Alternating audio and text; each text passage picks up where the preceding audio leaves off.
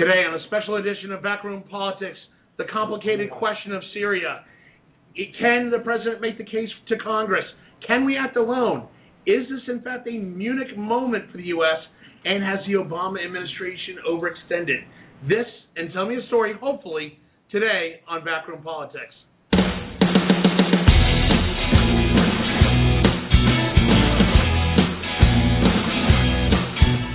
Live from Shelley's Back Room, 1331 F Street in the heart of our nation's capital, Washington, D.C.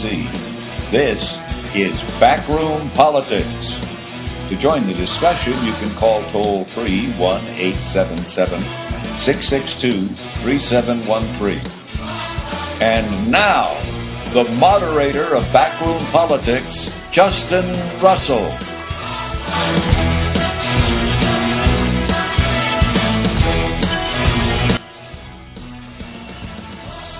And good afternoon out there in Radio Land. It is Tuesday. It's 4 o'clock here in the East. That means it's time for the best political talk show you've never heard of. This is Backroom Politics Live from Shelley's Back Room, 1331 F Street, in the heart of our nation's capital, Washington, D.C. Joining me as they do every Tuesday to my left, he is the former 8-term member of Congress representing Washington's 2nd Congressional District. He is the Honorable Congressman Al Swift. Hello, Congressman. Hello on this gorgeous day. And to my 11 o'clock, he is the former floor chief for then Congressman Gerald R. Ford. He is the former Vice President of Government Affairs for the National Broadcasting Corporation. He is the Honorable Bob Hines. Hi, Bob. Hello, Justin. Good to be with you. Good to see you again. And to my 12 o'clock, she is the former General Counsel to the House Homeland Security Committee under Betty Thompson, former General Counsel to the Maritime Administration under President Obama. She is the Honorable Denise Kraft. Hello, Denise. Hello, Justin. And to my 1 o'clock, he is the former Undersecretary of Commerce for International Affairs. He is longtime Senate staffer, longtime Washington insider, who has served under, at last count, 4 presidents, and a very distinguished and jolly fellow from the Stimson Center. He is the Honorable Alan Moore. Hello, Alan. Justin, nice to be here with Shelley's gang. It is good to have you. And to my right, he is the former Executive Director of the Democratic Party in the great state of Maryland, Washington insider Carl Tubin. Hello, Carl. Hello, Justin. Good to have my voice back and be on the show. Yeah, we missed you, Carl. We really did. I got to tell you, we have got so much to cover today, special edition. This is all about Syria. Right now, the breaking news coming out of Washington, inside the halls of the Senate House office buildings, Secretary of State John Kerry and Secretary of Defense Chuck Hagel are now providing open testimony to the House Foreign Affairs Committee. It is going to be a long slog inside the Senate Foreign Affairs Committee. As we go, we'll continue to monitor the actions coming out of that. But the real big question is, this situation, Alan Moore, has gotten just horribly, horribly complicated. With all that's happening in Britain, all that's happening with our allies, all that's happening in the region, on top of the fact that you've got a very bloody and violent civil war that's going on that doesn't seem to have an end, how complicated is this on a grand global scheme, Alan Moore? It's complicated. This is a damned if you do, damned if you don't.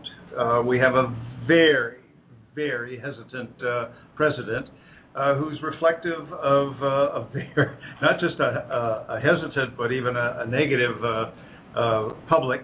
Just today, there was a new poll released this afternoon from the Washington Post that says that now that we are pretty confident, very confident, extremely confident, borderline certain that the Assad government used chemical weapons, would they oppose or support using missiles? There is still opposition. The numbers are 59 to 36 opposed to sending missiles. If the UK and France were to join, that shifts a little bit, but it's still 51 opposed to 46 for. And they even oppose 70 to 27 supplying arms to the rebels. Bob Hines, this is probably the one time that I can remember, even going past my history on this planet, a time where an administration has gotten itself painted into such an awkward corner on a foreign relations issue. This has really got some puzzlement going over at the White House and at the Pentagon and at Foggy Bottom and State Department. Well, as we all know, a lot of people in the White House, in the first term and the second term, are people who are relatively inexperienced in a lot of things, particularly foreign policy. Once Bob Gates retired, I mean, he was pretty much, the president was pretty much, with his friends, so to speak. And I think... Do you include Susan Rice, the National Security Advisor, in that group? Do you include I think that she... Sam Powell? I think they're both smart people. I don't think they're on the same level of some of the people who have served presidents before. Look at it this way. Over a year ago, the president did something that he obviously had not thought through. He said, if there is going to be any chemical weapons used, we've got a red line in the sand and we're going to make a move on it. We won't let that happen. And he's taken him over a year. He's getting ready to do it. Then he changes his mind, I think primarily because the British Parliament changed it for him. I mean, he just isn't a strong leader. That's his problem right now. He isn't the kind of a guy who says, bang, we're going to do it, and he's thought it through before he bangs his hand down. Well, we're going to talk about what's happening in Britain on this subject a little bit later on. Don't lose that thought. Denise Krepp, you had a thought, though. Yes, Justin, you had a very interesting phrase a few minutes ago, and that was painted into a corner. I don't think the president's been painted into a corner. I think this is a very complicated situation that has existed for over 600 years. When I'm saying 600 years, that's about the same time that the Turks and the others took control over Syria under the Ottoman Empire that was then divvied up after World War I. Let's go back 100 years. Then the French and the British decided to have a secret little pact to divvy it up again. So this is not something that you can say is an easily solved issue. It's something that goes back, and it's something we better be studying to figure out how we actually solve it. But Denise, I beg the question, when we look at the situation that's happened in Syria, and we look at, and I did use a phrase, painted into a corner, because it appears that's what the president's done. You've got a president who was arguably taking a hard line on the use of chemical weapons a year ago.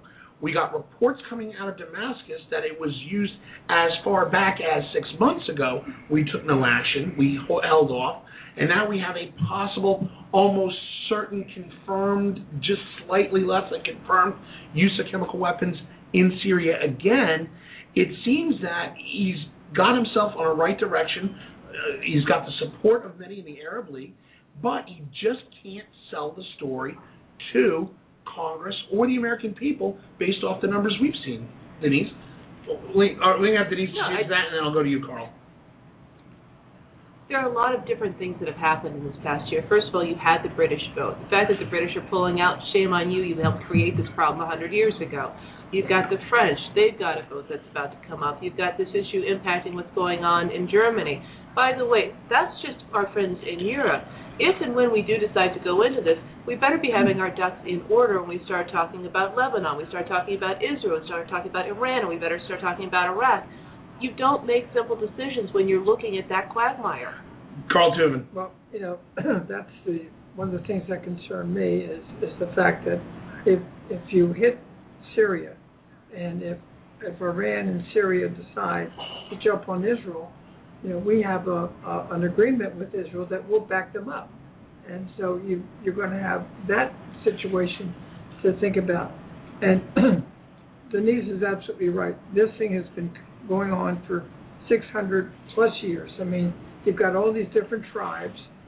You've got a situation in Syria where you have a president who comes from a small group of Syrians, and you've got the Shiites who are a larger group, and nobody knows what's going to happen if Assad falls. But, we keep bringing up the subject of looking back 600 years, looking back 100 years. I mean, let's be clear, though. I mean, this is a situation that's only been in effect during the Assad regimes, and that goes back to the current President Assad's father. This is something that I think is relatively modern day that we have to look at and say, wait a minute, this is a tyrannical, depending on how you want to look at it, a tyrannical enforcer-type presidency that's been going on now for 2 generations. Congressman, now you had a thought. Well, I want to let Denise respond to that if she would care to. Justin, Syria's never had a democratically governed country. I mean, the British and the French divvied it up right before World War I. The French took it. Then the French decided that they were going to give them independence until after World War II. Then they got independence. Then we had coup after coup after coup. So this is not something where you said we've had democracy and then magically, over the past 30 years we had coups. No, this is a very divisive country that has not had any stability. By the way, before we get to you, Congressman Al, just a little bit of an update on what's going on in the Foreign Affairs Committee hearing. Apparently, protesters have just been escorted out of the committee hearing, protesting possible military action in Syria. We'll get more details on that as they come available. Congressman Al. I can't help but feel if a president draws a line in the sand or a red line or something, he ought to understand at that point he is committed to fairly prompt action if the line he identifies is crossed. Now, it will probably take some time to figure out were there chemical weapons used and so forth. But I think he looks incredibly indecisive to go on this long, and in the process, he's now got the Congress wanting to get all involved in it. He's going to have the public marching on it. It's all because of delay. He made a red line, and he should have, at that point, started talking to our allies about what we do when the red line is, or if it's crossed. We should have known what actions we were going to take, and we should have taken them right then. But now he's in a mess that I don't know how he gets out. Alan Moore. Yeah, I agree with Al here that the history and the difficulties of the region are important, whether it's Syria or Afghanistan or Iraq or Egypt. But Syria's had more stability than some because it's had 2 generations of dictators. The problem started more than a year ago. It started a couple of years ago in the midst of Arab Spring when the revolt began to occur in Syria, and the president said, we support regime change. That was 2 years ago. It was 1 year ago that he, in an almost offhanded and very imprecise way, drew this blurry red line that we talked about last week and how poorly defined it was. But as Al says, that was the time, once he crossed that bridge, used that term to define it, to develop a longer-range plan, to communicate with allies, to communicate with the American people. Back in March, then, 6 months later, we had very powerful evidence that chemical weapons had been used, not on the same scale as this time, almost nothing. And now we're in the current situation where we are all but certain, and it's about as close as you ever get in government. It's a much different case than the WMD in Iraq. It's a country we know that had these weapons, and there's lots of both communications intercepts and other visual evidence of what occurred. And yet we're still wrestling with it. And last weekend we had John Kerry, the Secretary of State, explain in great detail what we knew, why we knew it, and what we were going to do about it. And the next day the president came out in the Rose Garden of all places, which struck me as a very unusual place. It's usually a place for celebrating things, to say, yep, we've decided we're going in. Oh, except that we're also going to ask for some authority from the Congress, which is also highly unusual. It's sort of a political move looking for wider support. But this is a very, very reluctant president. We understand why. It's tough stuff, long history, very difficult last couple of years. But presidents are paid to make hard choices, to communicate them to the American public, and to act. Carl Tubin. Yeah, there are a couple of things. Number one, the G6 is coming up. The president G20, sorry. The president leaves 8 o'clock tonight. Cameron today announced that he is going to go to the G6. G20. G20, I'm sorry, and work to to bring to get support out of countries that are there. So the support thing could be coming, hopefully through that vein. The president's also going to do the same thing. Now, we also had the announcement sometime today that Boehner and the Speaker and Cantor are behind this. Right. And that, that doesn't take any pressure off because they have to deal with their different groups in the House. But that is a step in the right direction. But they're still going to have trouble in the House with Manchin and others still being against this thing. But Bob Hines, we're looking at right now a political situation where you have two prominent Republicans with the credibility on this type of policy have come out, that being Senator McCain out of Arizona and Senator out of Lindsey Graham. You have Graham and McCain both coming out saying, hey, actually, this is a formality. The president really does not need our blessing to do this. This is a situation where there is a clear and present danger to national security. Basically, you've got two prominent Republicans backing the Democratic Obama administration in this. Does that seem like there should be, or there could be, enough evidence to convince Congress to do the same? I think that Congress will do this. Will eventually vote for this next week at some point. I think the biggest question going to be is that the resolution that the president has sent up, I guess that you call it a draft, I suppose, is very broad and open-ended. It doesn't say what we're going to do. It doesn't indicate we're going to stop when we reach a certain point. It's very open-ended, and I think obviously that's making some people nervous. But my understanding is that in both the House and in the Senate Foreign Affairs Committees and their security people, both sides are working together to put specific limitations on what is going to be done based upon what the president says he's going to do, which is, attack infrastructures and things like that, or air bases and whatnot. And I think what's going to happen is that the Congress next week will approve a resolution that is fundamentally created by the Congress, adopt it, and the president will act upon it. Congressman Al. But the longer we horse around, the weaker we look. The president said red line. The red line came, he did nothing. And then he waits around long enough until Congress says, oh, we want a part of this. Well, that's the last thing you want to have happen. Then when Congress gets involved, you're going to have the public involved for sure.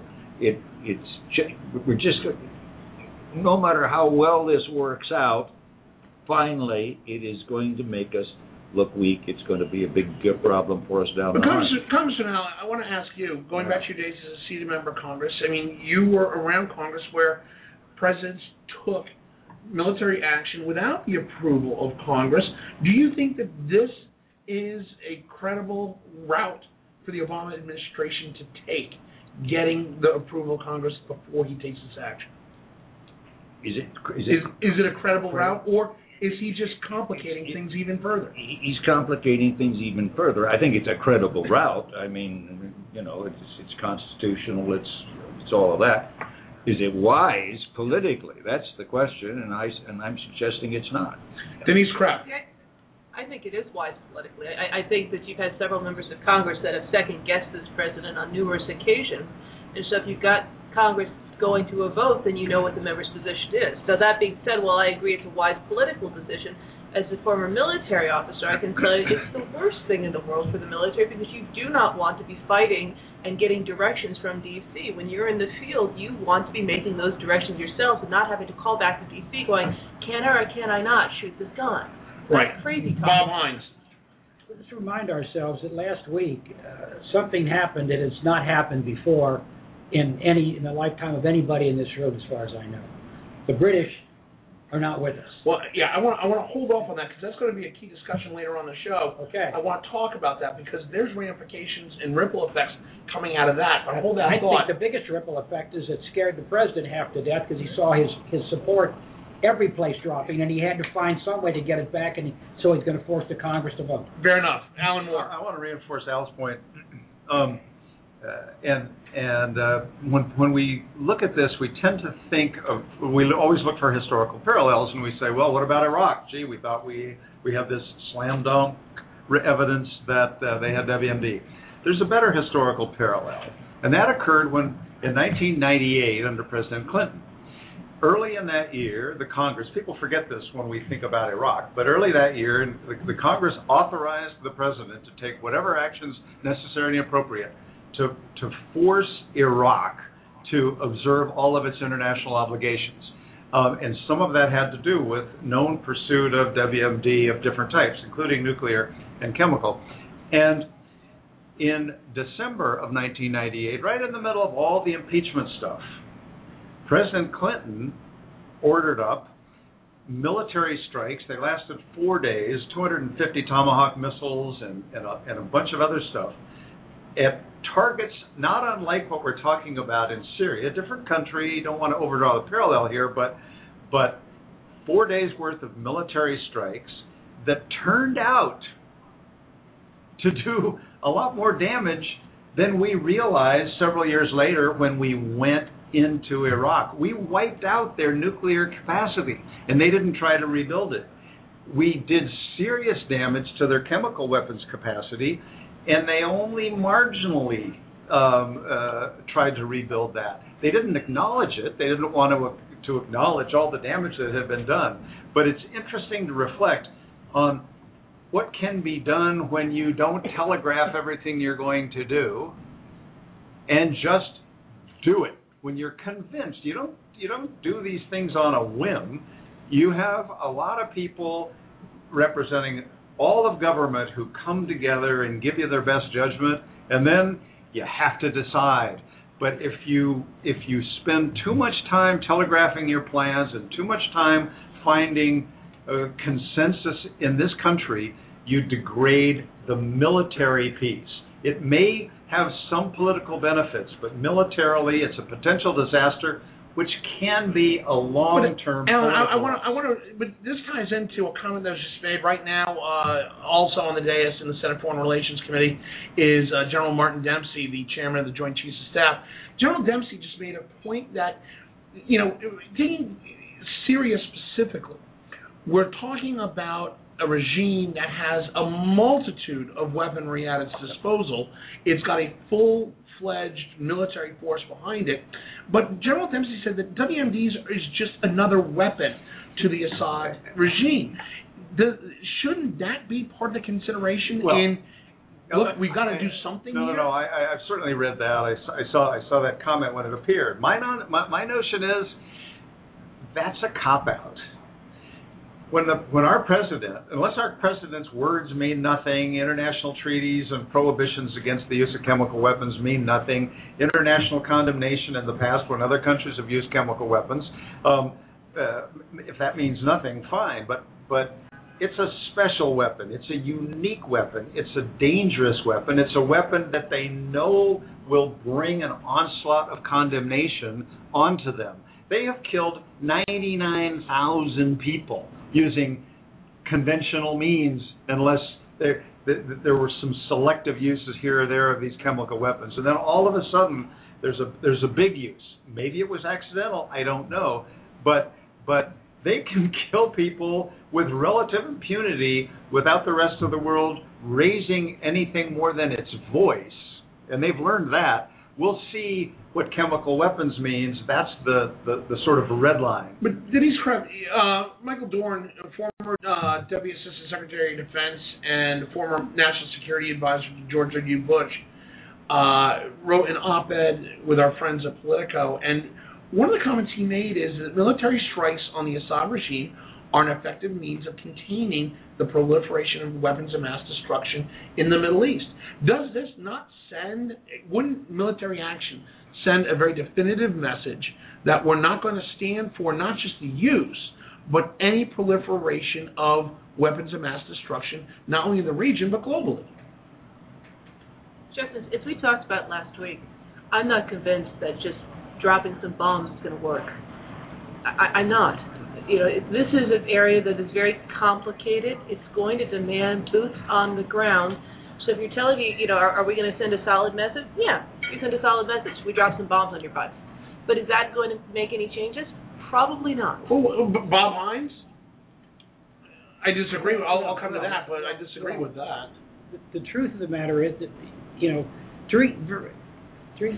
Denise is right when she says that the Middle East is one great big seething pot of people who don't like each other for religious reasons or other reasons, and they don't get along with each other, and they'd rather kill each other than have a safe and sound country. The whole place is a mess, and I don't know that dropping any bombs any place is going to make a difference. What's going to make a difference in there is the change in the mindsets of several millions of people, which is something that I don't see how we're ever going to be able to change. Alan Moore, and then I want to comment on that. Yeah, the calculus we make right now is, can we affect the behavior of the Assad regime in terms of the use of chemical weapons? I think we probably can. They can kill all the people they want with conventional means, and if they realize that using chemical weapons means they suffer our wrath and we start sending some fancy missiles over there that blow up a lot of stuff, do some damage to physical capacity as well as human capacity, they say, that was a bad choice. No more chemical weapons for now. We'll just stick with the regular stuff that kills all the people we want. And if we have a few more casualties on our side, well, so be it. And I think also the rest of the region says, well, America's weakened. It's not what it used to be, but at least it's not a total paper tiger. This is sort of best case scenario for this current plan. See, this is where I kind of get off the idea that we need boots on the ground. We effectively don't. We have the capacity, we have the military capability to effectively put a huge dent, a large damage potential into his command and control infrastructure, into his military supply chain routes, into his key bases, his key strategic points. It has been an effective tool used before by this government in the region going back as far as 98. Bob Hines. It sure worked in Iraq, didn't it? We sure did a lot of killing and sent a lot of troops in the ground and everything else. And what do we have? As Dr. Phil would say, how did that work out? Yeah. How about Afghanistan? We did a hell of a job there, too, haven't we? But that was not the strategic use of military assets, not boots on the ground. This place is a mess.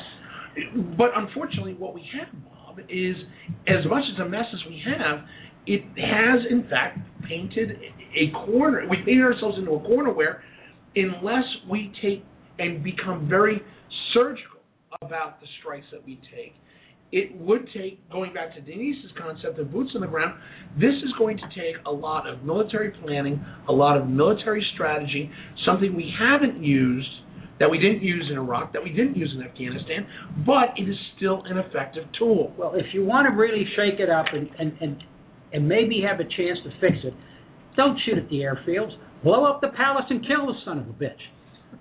That would stop it. Peace be gone. We can't do that under constitutional law. Yes, we can. Well, first, yeah. It could just misfire by accident. Oops, you happen to be there. I have a very powerful feeling that the moment we shoot something, that he will be 20 stories underground. I don't think we kill him by bombing a palace. I think we're a long way from boots on the ground.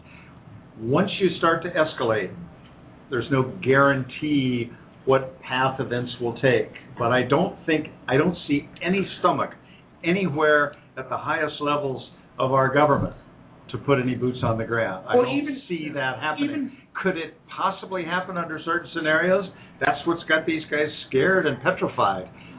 But even General Martin Dempsey said that boots on the ground has not been part of the front level strategy in dealing with Syria. I think that's not. I think not only that, it's been taken off the table by them. And you watch as they rewrite this authorization language.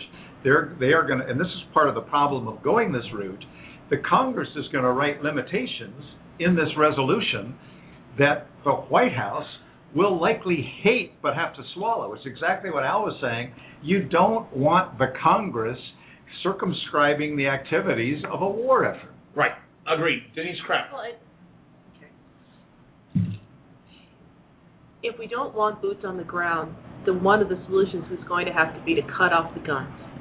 In order to cut off the guns, what you want them to do is basically use up all the ammunition they have right now. If we drop, they fire, they blow they go through their entire round, so we have to make sure they don't get more ammo. And that means we have to cut off Iran, we have to cut off Russia, we have to cut off anybody and everybody who's going to try to supply them guns. But don't we do that by taking out supply routes, supply chains, and ammo depots? Justin, these supply routes are being traversed by donkeys.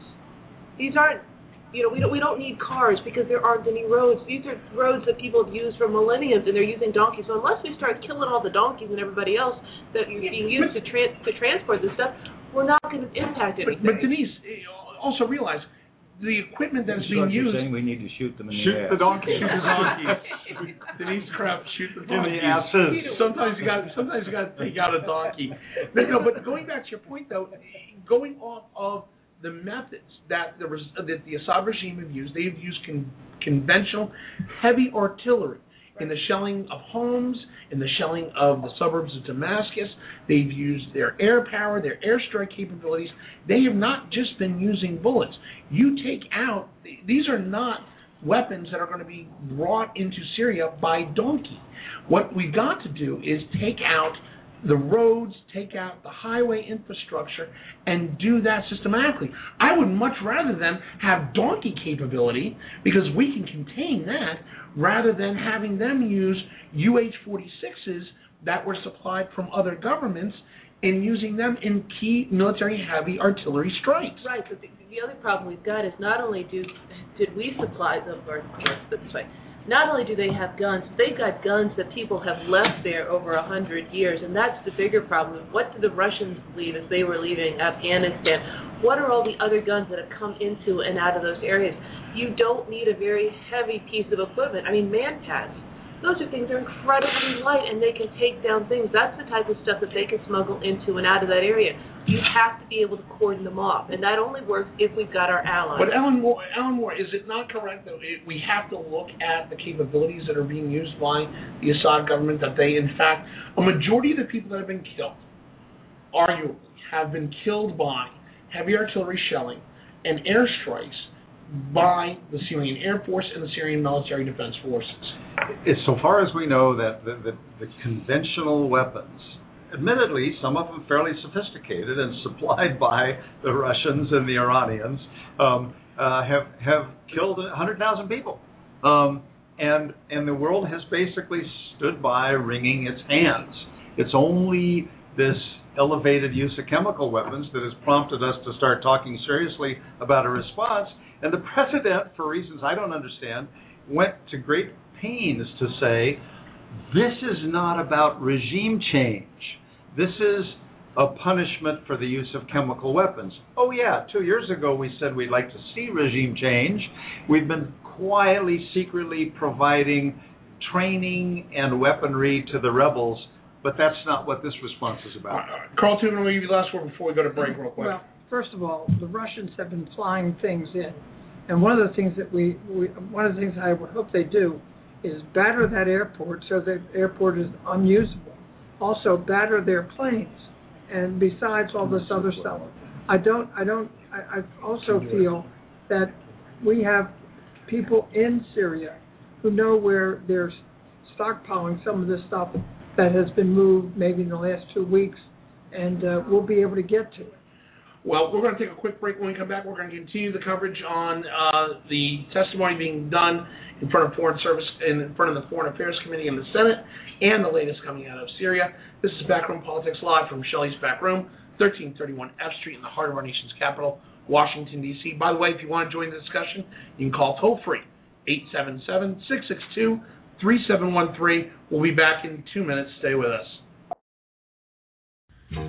Wow, a little bit of fat swaller, Lulu back in town, and I tell you, when I am back in town, or when any of my friends are back in town, or heck, when we're living here in town, we usually find ourselves down at Shelley's Back Room, 1331 F Street in the heart of our nation's capital, Washington, D.C., right across from the National Press Club. Why do we come here? Well, they've got the city's best cigar menu.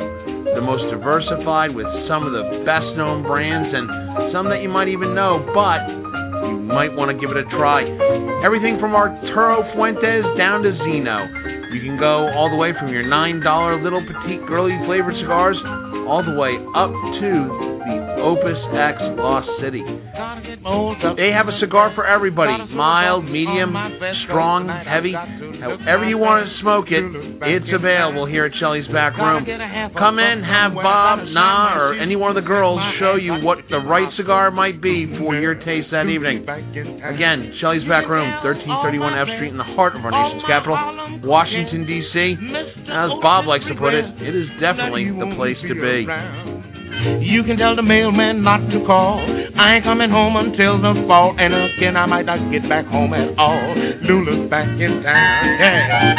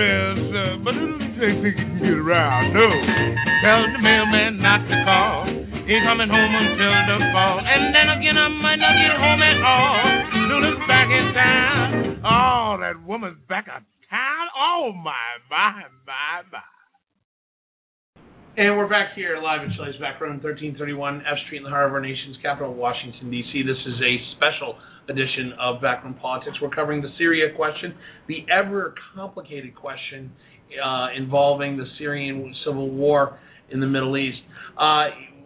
Congressman Al, you had a question that you wanted to ask before we went to the break. It was actually an observation. It seems to me that that most political observers and most of the media always concentrate on the immediate problem.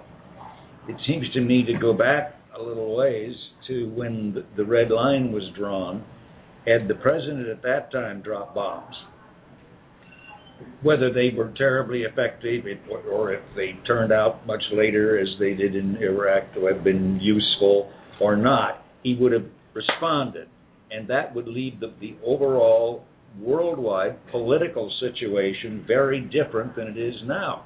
The mess he is dealing with is largely due to the inactivity when and so whether the activity was exactly right or would have accomplished anything, it would have at least said we backed up our threat.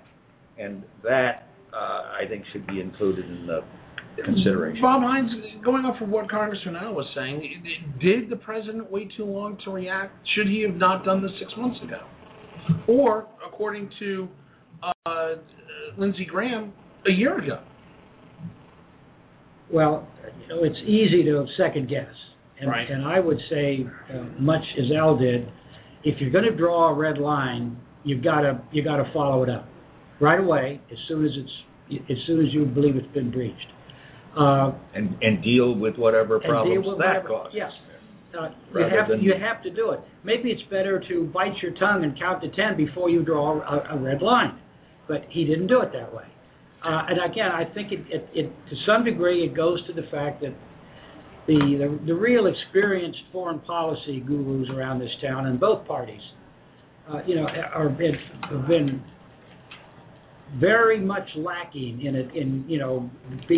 The White House has not reached out to anybody they might have reached out to, just to come over and talk, sit down and talk to me about this. But he hasn't done that. He's got his own people, and that's it. And I think maybe if he had taken a broader view early on when he started thinking about a red line, we might be in a very different position. Alan Moore. Much as I'm enjoying being locked at the hip with Al today, I want to just differentiate myself a little bit on this red line business. Remember when he, Thank you. When he, it'll help us both. That's right. When he said a year ago, and I'll read you the quote again that he said almost offhandedly. It was unlike him to be so imprecise, and it was part of the problem. It was a year ago. He said, "A red line for us is we start seeing a whole bunch of chemical weapons moving around or being utilized. That would change my calculus." Now, he said that in response to the constant questions that were coming from the press and then from some about, why aren't you acting? Why aren't you acting? Tens of thousands of people are dead. At that point, more than 1 million refugees have been created. What would prompt you to act? Why don't you act? The Lindsey Grahams and the John McCains of the world were talking about no-fly zones and things like that. And he said, well, and then he was hypothetical at that point. It wasn't anything real, and it was very murky. It was more a pink line than a red line. No offense to those who like pink.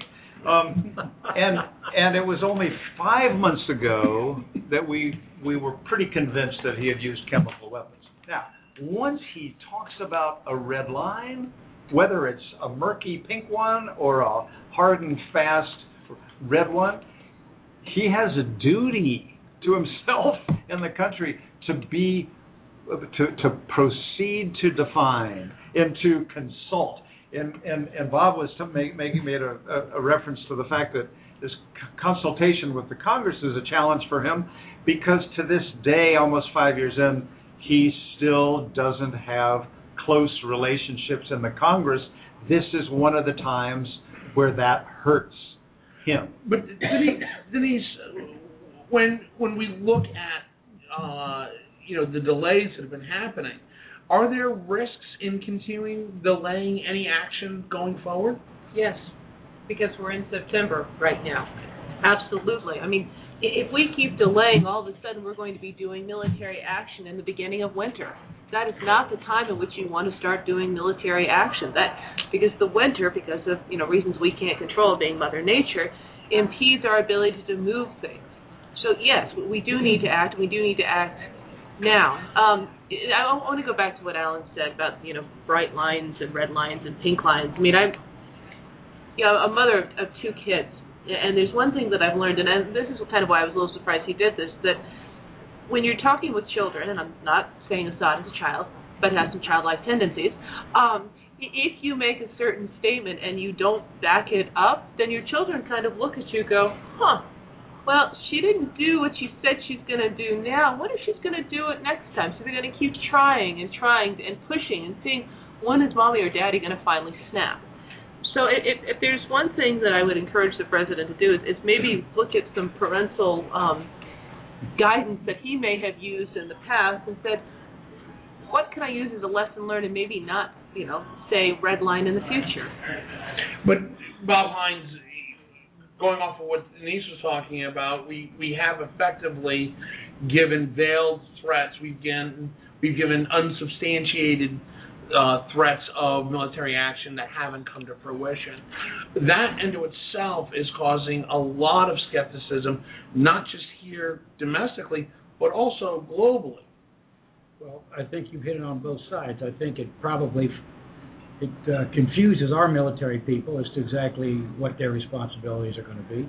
And it leaves our friends as well as our enemies up in the air a little bit. What does he really mean? And how strong is he? He doesn't appear to be strong, but is he playing a game to try to suck us out someplace and then blow us up? What's he doing? I think he's a bit of an enigma, but he is clearly one who I think most people would say, push come to shove, he's not going to push or shove back. But Alan Moore, when the president talks about military action, and he says, well, this is about retaliation for the use of chemical weapons, it's not about regime change, are we in fact kind of limiting ourselves, saying, well, not really, but in reality, the only way we're going to be able to see any effective victory in any of this is going to be in a total regime change. Assad has got to go. No, I think what, on the one hand, it's a little bit confusing. It's our policy that he should go. But in this particular case, that's not our direct objective. What he's doing is he's trying to limit how much we do and limit expectations about what will come of it. To force regime change would require way, way more than 2 to 3 days of Tomahawk missile strikes and way, way more than weapons from a distance. That would almost certainly require boots on the ground, which he doesn't want, the American people don't want, and seem highly unlikely. He was hoping regime change might come about with a little bit of verbal encouragement and some peripheral support for the rebels. It clearly didn't happen. Assad has had the upper hand. He has showed a willingness to kill, and do ethnic cleansing, driving people out. So I think that's what the president's saying here. But it looks bizarre when he says, "Oh, this isn't about regime change," even though we embrace that. But that's why. But Congress, now, you're sitting up on the Hill in your days as a member of Congress. There's a certain expectation that the president's going to act as commander-in-chief and take certain military action upon himself. That authority is given to him by Congress. But when you're sitting there in Congress and you're getting these briefings, it almost seems like the briefing is confusing, saying, we want regime change, Assad's got to go, but we're not going to do anything to help perpetrate it. How is a member of Congress going to sit there and say, well, what's the right decision here? Is there a right decision? Well, first of all, I was never at a congressional briefing, particularly the high-level secret ones, that I thought was worth a damn. I always like to point out the example. We had a very high-level secret, thing when Jimmy Carter was president about what the hell happened when we tried to go in and rescue the hostages. Yes, and one question was asked. It says, what did we plan to do when we got in there? How were we going to find these people? And they said, oh, that's highly secret. We can't discuss it. The next day, it was all over the front page of the Washington Post with diagrams. So I just don't believe this stuff. I don't think they tell the Congress everything. I think they leave some big things out that Congress should probably know if, in fact, they want Congress's participation. And sometimes I think they just flat lie to Congress. So I stopped going to the damn things because, and I never once felt the lack of information for not having gone to one of these because I could read it in the Post the next morning. Alan Moore, hearing what Congressman Al said and looking at what's going on in the Foreign Relations Committee, are we seeing the exact same thing that's going on back then, right now? I doubt it. It does make me uncomfortable, though, and this is one of my levels of discomfort with taking this to the entire Congress. We have intelligence committees that were created not that many years ago, in part, to have a small group of people who would get all the secrets. And after that, there was a little more caution as to who got to know everything. And members felt some level of confidence that at least some of their folks and their leaders knew, quote, everything, and they saw the dangers of letting everybody know everything because people talk, and you don't want the deepest secrets to get out. Now, I would have been very comfortable myself if the president had said, I'll be consulting in coming days with the leadership of both houses and of the critical committees to make sure that everyone knows what that they know what we know. But not that everyone knows what we know. Well, and I will tell you that congressmen and congresswomen tend to go to those people who know, and without telling me, don't tell me secrets, but you go to somebody who philosophically generally agrees with you, who has a reputation for being competent and what have you, and you see. What are the kinds of things that you're thinking about at this time without revealing secrets?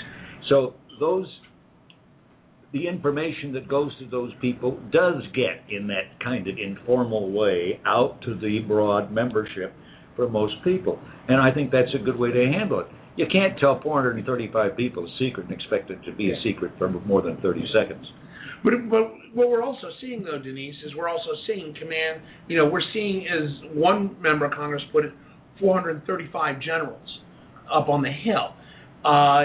You were general counsel in the Homeland Security Committee. You had to deal with, secret and classified briefings on a regular basis. Going back to what Alan was saying, is we created these intelligence committees, the Homeland Security Committee, even the Armed Services Committee, to get the clearances so they could go out to the rest of the groups and say, trust me, you want to vote this way. That's why you put me on this committee. Trust me. It doesn't seem that message is getting out to the other 340 members of Congress that aren't on those committees. And it's not going to get out because if we're talking about military involvement, it's talking about constituents in 535 different districts. I mean, this is not something where, trust me works. It's going to be, do I send the boys and girls that are in my district to war? And that's where we could possibly be heading. And I'd like to put a put a marker for later on the discussion about the readiness status of our military right now. You've got suicides that are skyrocketing. You've got spousal abuse that is skyrocketing. You've got people with PTSD that is skyrocketing. So you cannot tell me that we have the best and the brightest right now because they're tired. They have been the best and the brightest for so many years, and they're probably asking themselves, what's next for me? Because if I'm the tip of the spear, and that's exactly what they are, what do you want from me, and how long am I going to have to be there? Bob Hines, is America punch drunk from war? Well, I would defer to Denise because she's been there. I haven't. I think there's probably more truth to what she's just said than most people would like to believe. I would add one thing, though, to it, and that is that when I was there was a whole lot more trust generally in the Congress of each other. I wouldn't have minded going to some Republicans on those committees to ask their advice because they were people I knew and thought they were competent and trusted them. Well, Democrats and Republicans don't talk to each other anymore, so that form of communication has been deeply wounded. Carl Tubin. One of the couple of things. Number one, when they decided to go to the Congress, the first thing they did was to brief some of the relevant committees, the Foreign Affairs Committee and the Armed Services Committee. And number two, there's a new chapter in this thing with Obama, and the fact that he has a chief of staff who, since he's been made chief of staff and before, has been reaching out to members of Congress as they've never done before, which is something new and something is a positive thing. Unfortunately, as has been said, they do not reach out to elder statesmen, people who have been in this kind of thing before. They depend on their group. It's what I've said before.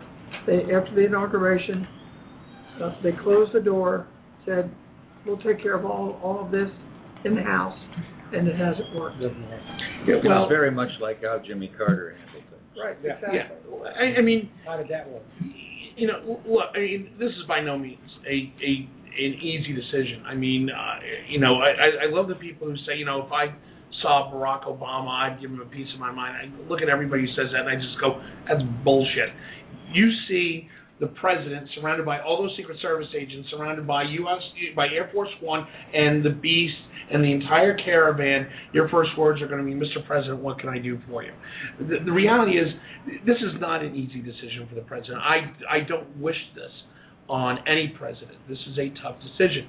However, as Commander-in-Chief, there is a certain responsibility that you have to have in making certain command decisions. When I signed up for the military, and I served under Presidents Reagan, Bush, and Clinton, when I signed up for the military and served during Desert Storm, Desert Shield, we all went in thinking this was going to be a long, drawn-out affair. Thank God it was not. But we all went in with the understanding is, look, we signed up for this, we volunteered for it, this is our duty. what I fear, and I will go back to what Denise is saying, is that we have a situation now where those people that have said, I'm in this, I volunteer for this, what is my next job? There is some some punch drunkness associated with this. But when I talk to my friends, either senior officers or even at the frontline levels, they do say, look, we serve at the pleasure of the president. We serve our commander-in-chief. We are here to defend our national security. It's a tough job, but we do this. I have not talked to one that has come to me and said, I don't like it, our families don't like it, but we know this is the price we pay for serving our country. Denise Kraft. Justin, the difference between 91 and now is immense. I mean, we don't disagree. I mean, come on. In 1991, we'd gone to Grenada. We did a little bit in Haiti. We did some stuff in Panama. We were not in a continuous war for 10 years. Now, and maybe this is, I don't know, maybe this is the former military spouse in me coming out saying,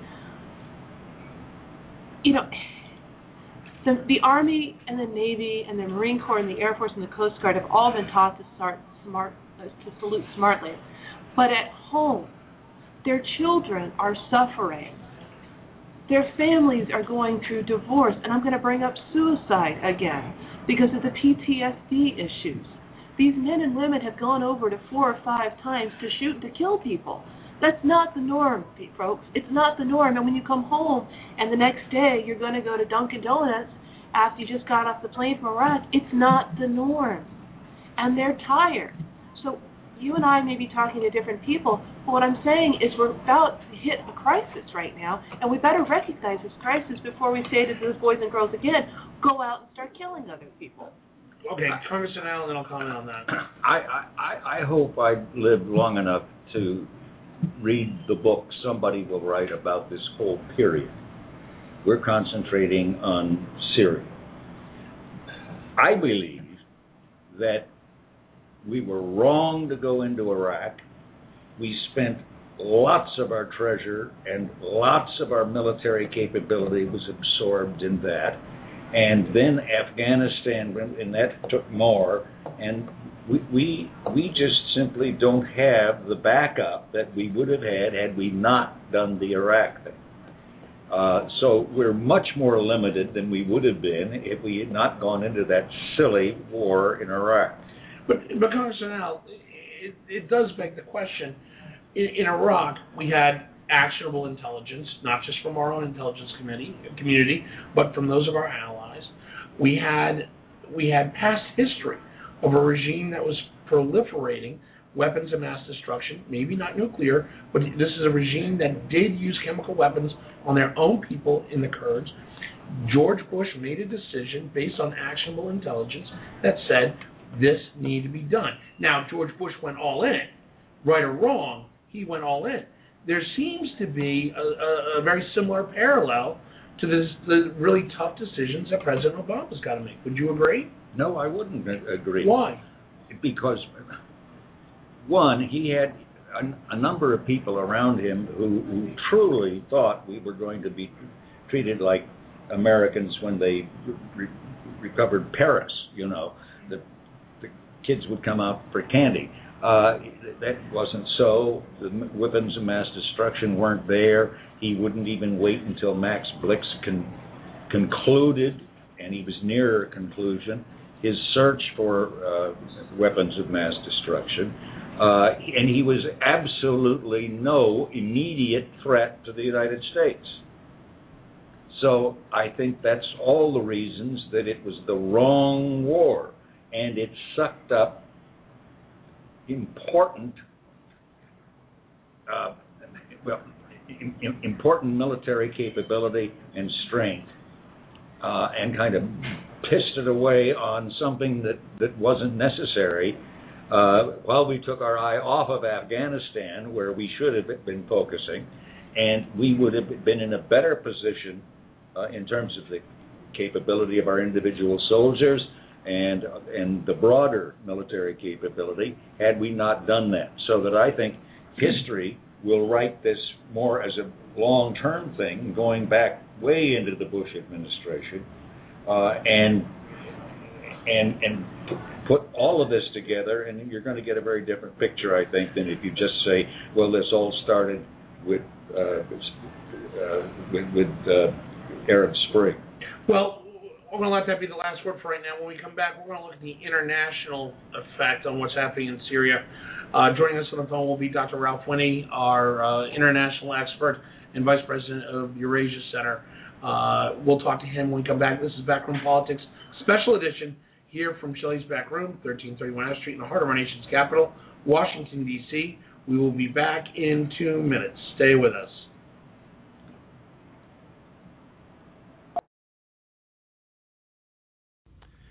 You know, you hear us talk about Shelley's Back Room, 1331 F Street, in the heart of our nation's capital, Washington, D.C. It's being the place to be. America's premier cigar tavern, place to make new friends or visit old friends, or even have a lively political discussion like we do here on Backroom Politics. But what you may not know, Shelley's is the place for private parties. Shelley's Back Room is available to host events for groups of 10 to 250. From cocktail receptions to sit-down dinners, Shelley's can provide custom menu options to suit your needs and budget. Although Shelley's is a smoke-friendly environment, Shelley's can make accommodations for non-smokers based on the side of your party, but heck, why would you want to? With a cigar menu like they have here, why would you even consider going smoke-free? Event pricing varies based on the time of the day of the week chosen for your event. For more information on private parties at Shelley's Back Room, go to www.shelleysbackroom.com/private-party. Shelley's Back Room, the place to be, as Bob likes to say it. It's also a place for private parties.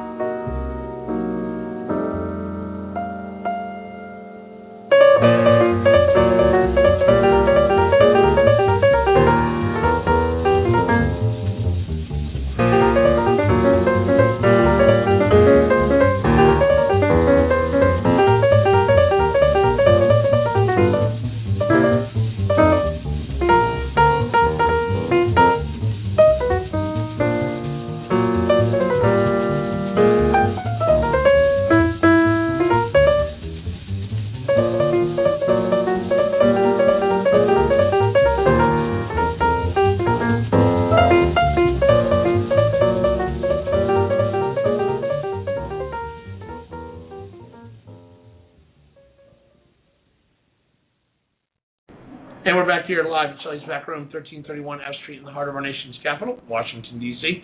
This is a special edition of Backroom Politics covering the ever-growing situation in Syria, the very complicated situation in Syria.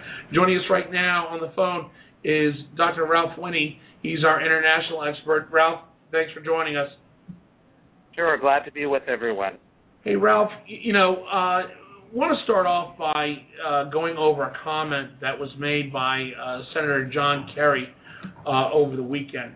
John Kerry basically went in front of most of the major Sunday talking head shows, but said basically, this is America's Munich moment.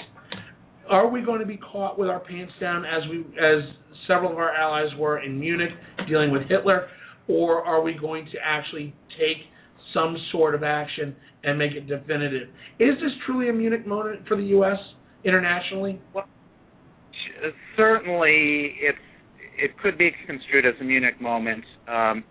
You have Obama that's basically drawn the line in the sand and said, look, the use of chemical weapons will not be tolerated. If there's evidence of chemical weapons, the U.S.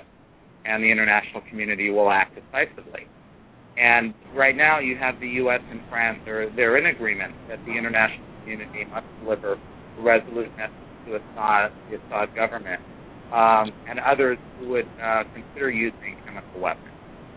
The idea is if you can't stop Assad from using any kind of chemical weapons, it will send a message to the Iranians and to radical Islamic fundamentalist groups that the West is indecisive.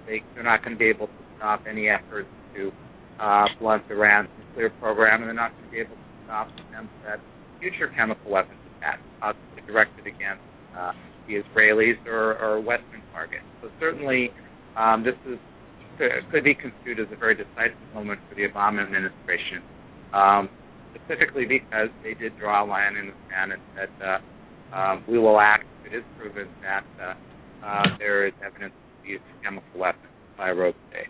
Ralph, one of the key factors in this globally is in fact Russia. Russia obviously has very strong and very deep ties with not only the Assad regime but with the Syrian military infrastructure there in Damascus. But just over the weekend, Vladimir Putin had suggested sending a delegation from their Congress in Moscow over here to Washington to talk to our congressional leaders, basically their head of the upper and lower houses. Is that a wise move for Putin to send them over to try and convince them, hey, you need to just stand off on this? Well, I think it's certainly a very smart political tactic on his part, because he recognizes that there are strong elements on both the right and the left in this country that are opposed to Western engagement in Syria. So I think he's trying to see if he can sway public opinion in his direction. And the key will be not only to engage with members of Congress, but also with Russian interest groups in the United States, whether it's the Russian Jewish community, the Russian diaspora in the U.S., or groups like the U.S.-Russian Business Council and other groups that he thinks might have influence on both the political and economic areas of the United States that could have influence over licensing.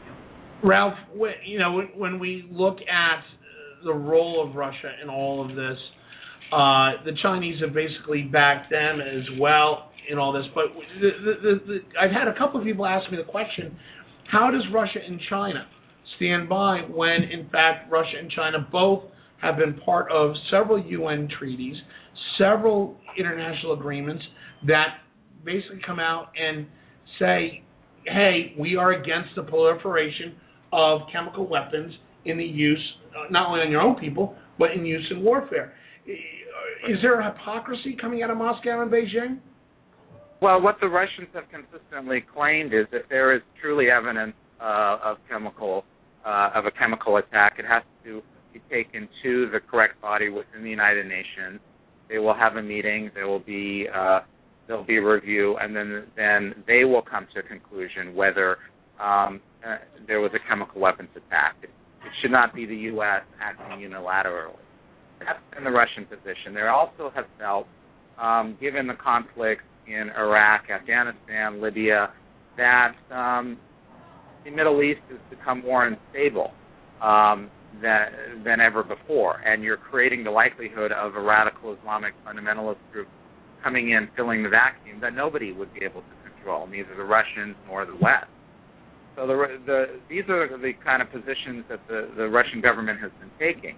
Now, I do think when Putin comes to the United States, the other issue he's going to raise is any kind of collateral damage against Russian either civilians, military that are based in Syria. Because, as you know, the Russians have provided the air defense system, the support for the air defense system in Syria, and they've provided other tactical, logistical, and business development in Syria. What happens to their people if there's a planned strike? So one of the things that Putin has to do to allay the concerns of people in his own country is to show that he's trying to engage with the Congress to ensure that there are no Russian casualties in any kind of strike by the U.S. and France against Assad. Ralph, when we look at the Russian involvement in this, and you bring up, they want to see the evidence being brought before the UN, not just the evidence being brought out by the U.S. The UN inspectors that were in Damascus, there are several sources that are saying that they are confirming in their initial write-ups of any draft reports that, in fact, there was chemical weapons used, not just this time, but multiple times on the Syrian people by the Assad regime. Yet when we hear the rhetoric coming out of Moscow and being backed up by Beijing, any sort of sanctions against Syria are going to be vetoed by the Soviet power inside not just the Security Council, but inside the General Assembly. Right, and certainly that's the quandary, because more and more evidence is coming out that there was a direct chemical weapons attack, and it's kind of putting the Russians and the Chinese on the defensive, because as more evidence comes out, the Russians and the Chinese are going to look at be the parties that are the obstructionist ones, the ones that are not trying to honor the international agreements that they signed. The Chinese have always had a policy of not interfering in the internal affairs of other countries, and that sort of has framed their foreign affairs policy in somewhat of a negative way. When we get down to issues like this, certainly you would think that they would be involved when there is direct evidence of chemical weapons. But there's strong nationalist elements in China that say, we don't interfere in the internal affairs of other countries because that means our interests will be preserved. People won't criticize us. The Russians, there's a very strong nationalist element in their country as well, and they are very fearful of Russia being pushed around by the West. They recognize that Russia doesn't have any more, or very few client states left in the Middle East. Syria is basically the last client state. And if the Russians lose control of the government, of any kind of influence in Syria, it means that they've effectively given up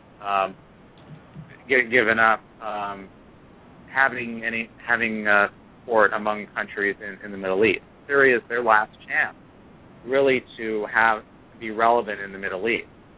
That being said, I think the Russians could play a very constructive role if they're able to get Assad to back down. But they are very intransigent at this point. I think one of the things that could have been prevented, and this is what was discussed, several articles over the past few days, this issue could have been alleviated if Obama had attended the summit in Moscow that was planned, but which eventually Obama pulled out of just because of the whole Snowden issue. If Putin and Obama had met at that time, they might have been able to come to some form of agreement on how to deal with the situation in Syria. Now, the good news is that Obama is going to the G20 and will be meeting with Putin. But I think a lot of time was lost when Obama pulled out of that potential summit with Putin several months ago. So, Alan Moore, you had a comment. Yeah, I wanted to reinforce what Ralph was saying there about the differences between China and Russia. There's a great temptation to talk about them jointly as if they share strategy and decisions, and I think we know, as Ralph pointed out, that they don't. China doesn't intervene if it can help it. Even as it says, hey, you can't go into Syria unless the UN sanctions it. And they are one of those who vetoes almost anything. I don't believe, though, that if Russia were to come around, that China would remain opposed.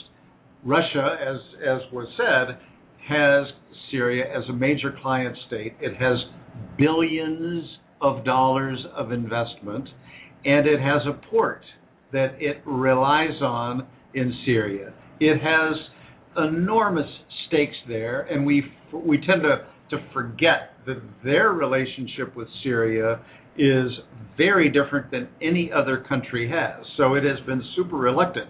The only interesting thing about Putin's concerns, though, when he says we're not sure they used chemical weapons, and then it'll be, well, we're not sure who ordered it.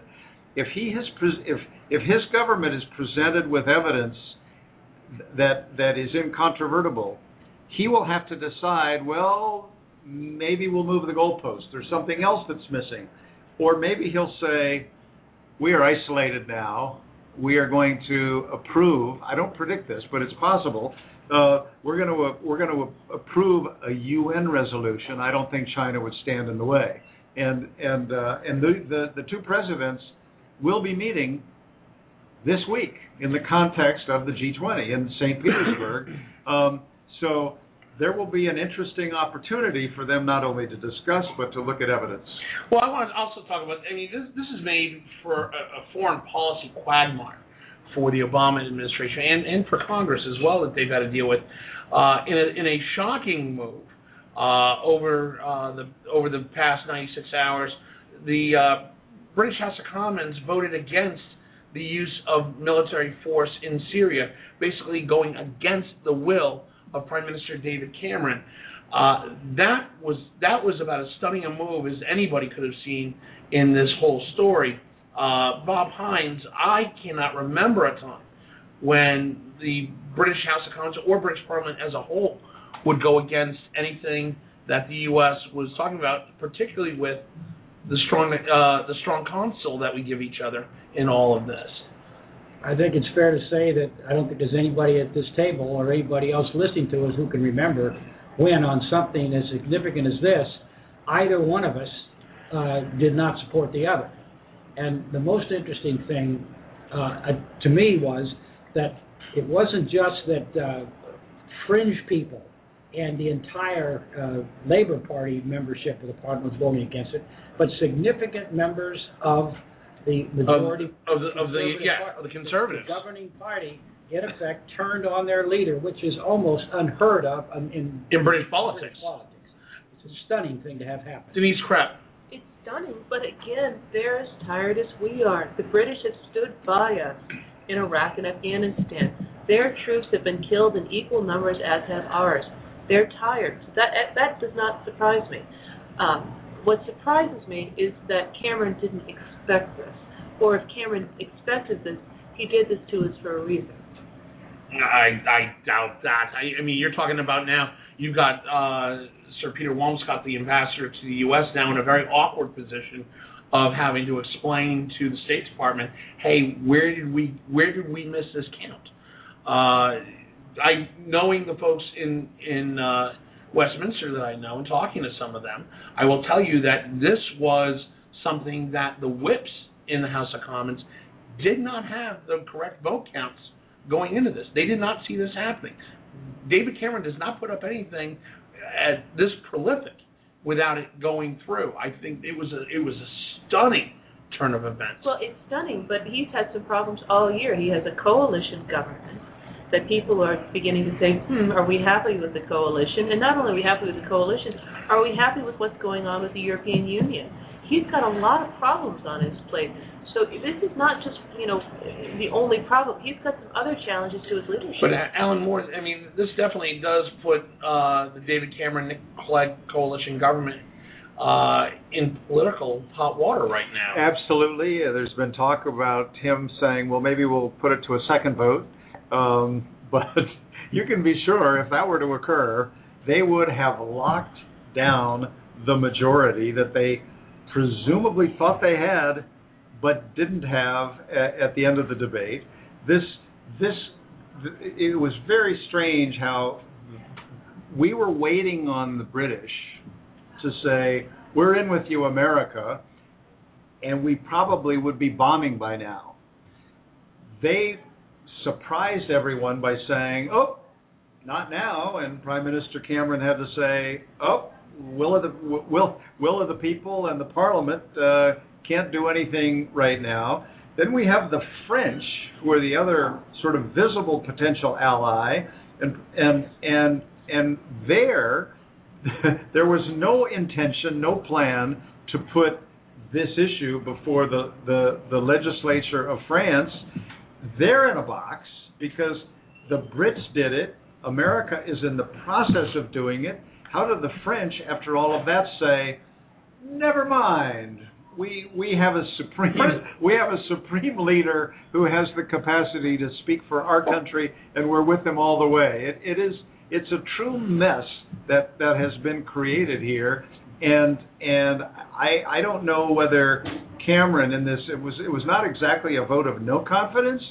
It was a vote of minimal confidence, and he is now in a much more precarious position, and so is the alliance that we were hoping for. Another miscalculation. Well, we've heard from French President Hollande, who said that we are in this, we are standing by the American government. Basically, when we would talk about American and British forces, we're talking about American and French forces, which has got everybody kind of stymied. But going back to David Cameron came out and said, hey, you know what? We're not going to do military, but we are going to be the biggest funder of humanitarian support going forward. We're going to be raising money and throwing all kinds of stuff at the 7 million people that have been displaced, which is needed, and rightfully so. But you also have Andrea Merkel.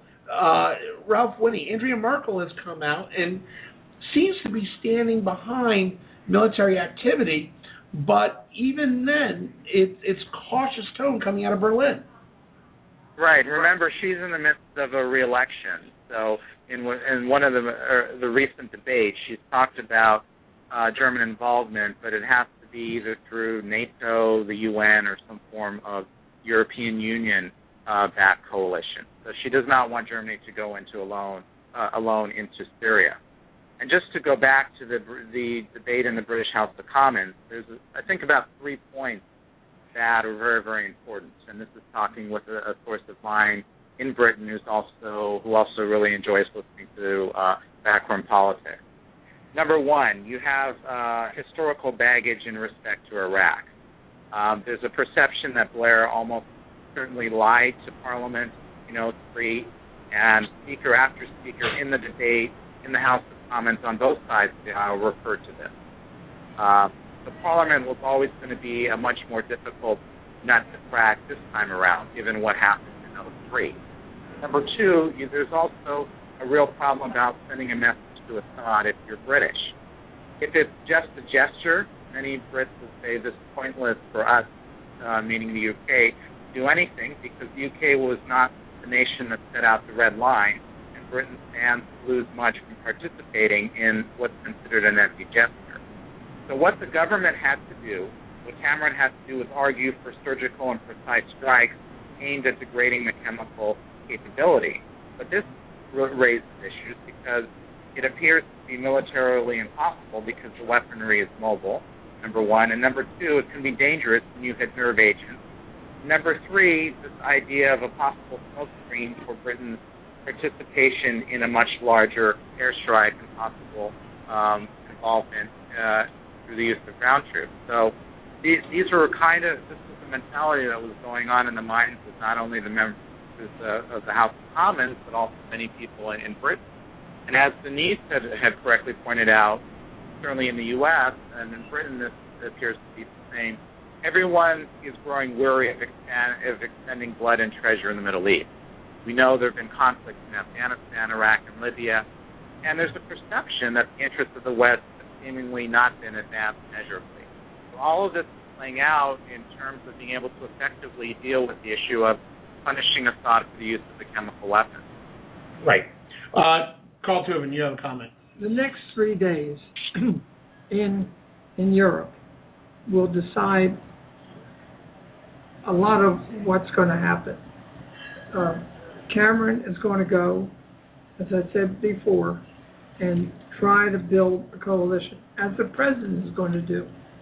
And if they can put some kind of a coalition together, and it'd be interesting to see over the next few days what the Arab League, if they say or do any more than they've done already. That will be the determining factor of whether Cameron goes back to England. If he has support, he can go back to England and say, we have to have another vote in the Parliament, and you're right, whoever said, he'll make sure at this time that he's got the votes. We're getting conflicting information because in talking to my friends in London who are attached to Parliament in Westminster, this is a dead issue.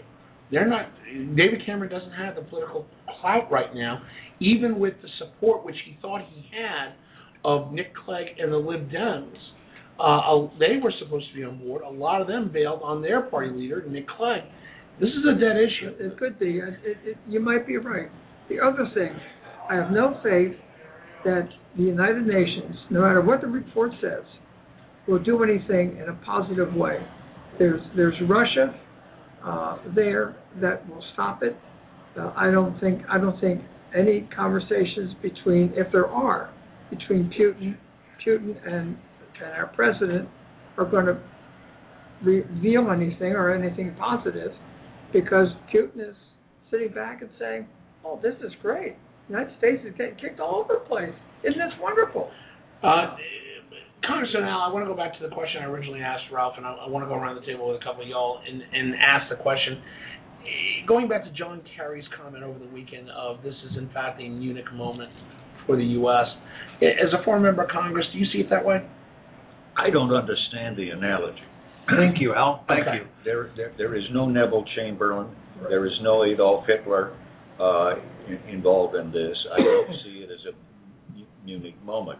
It may turn out to be an embarrassment or something like that, but I don't understand the analogy with Munich at all. Alan Moore, you agreed with that. You were questioning the analogy. Yeah, I don't buy that analogy. I do think that we've got a situation where we have been hesitant and reserved and careful and cautious.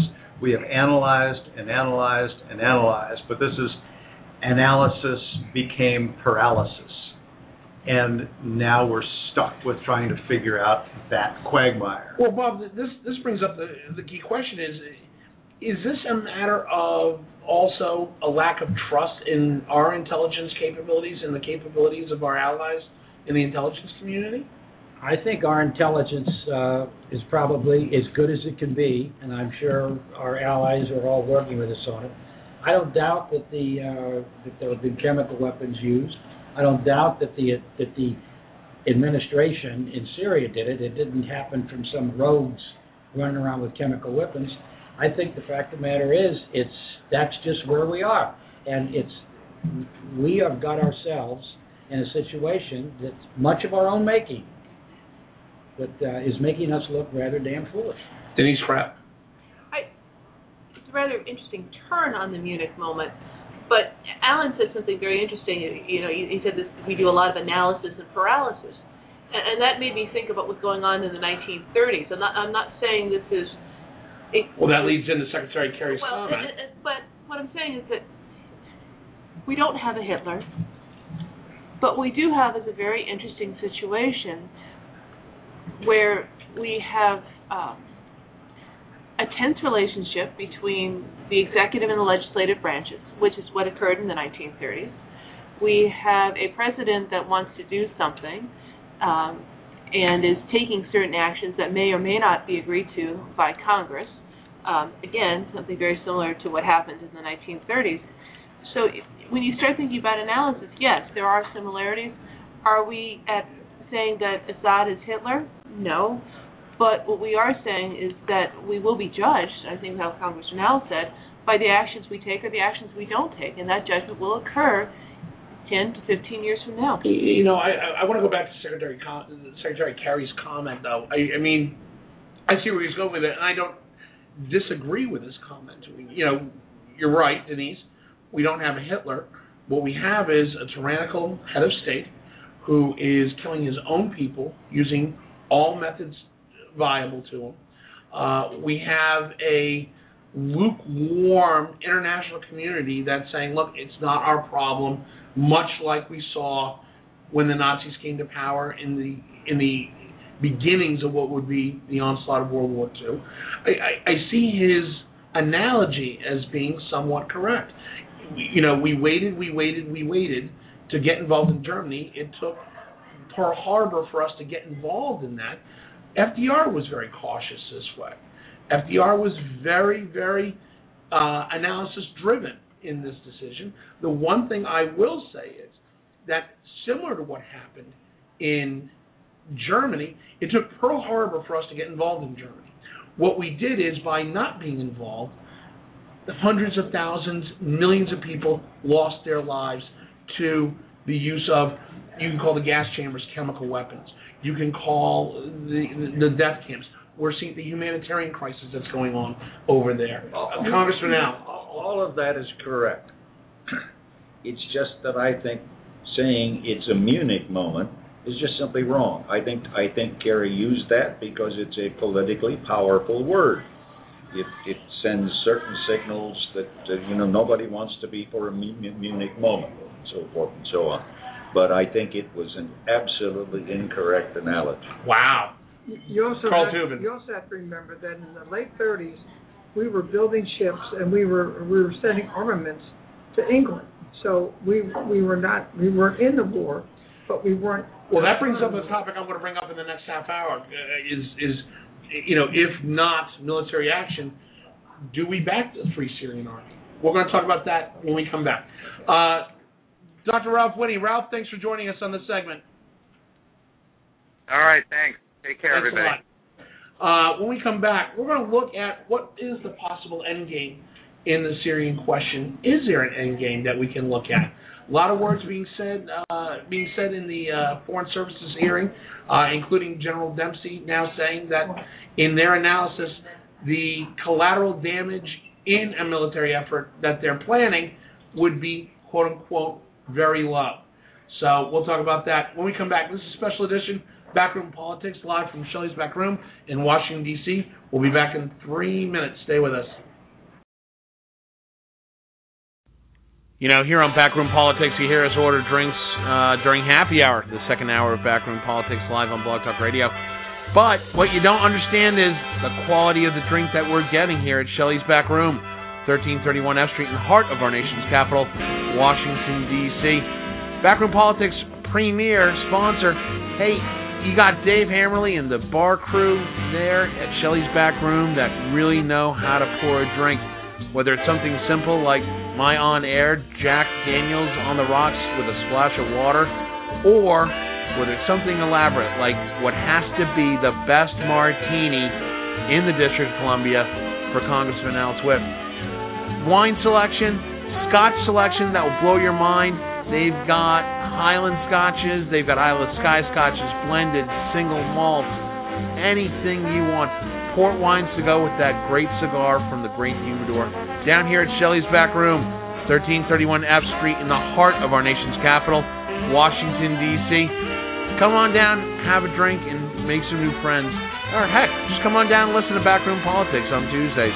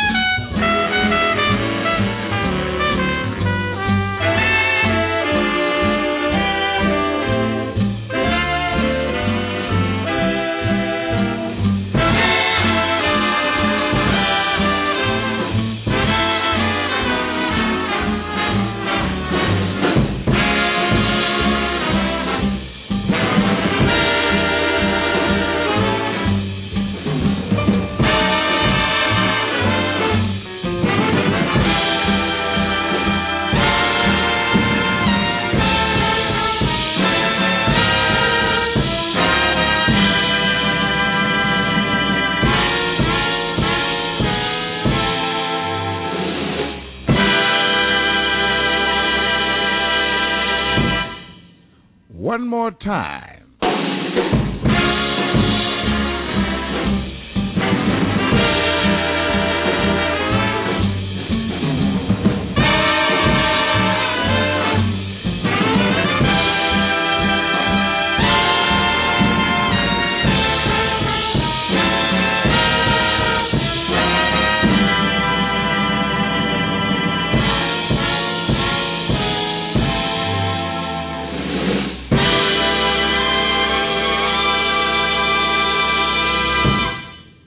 Try it one more once.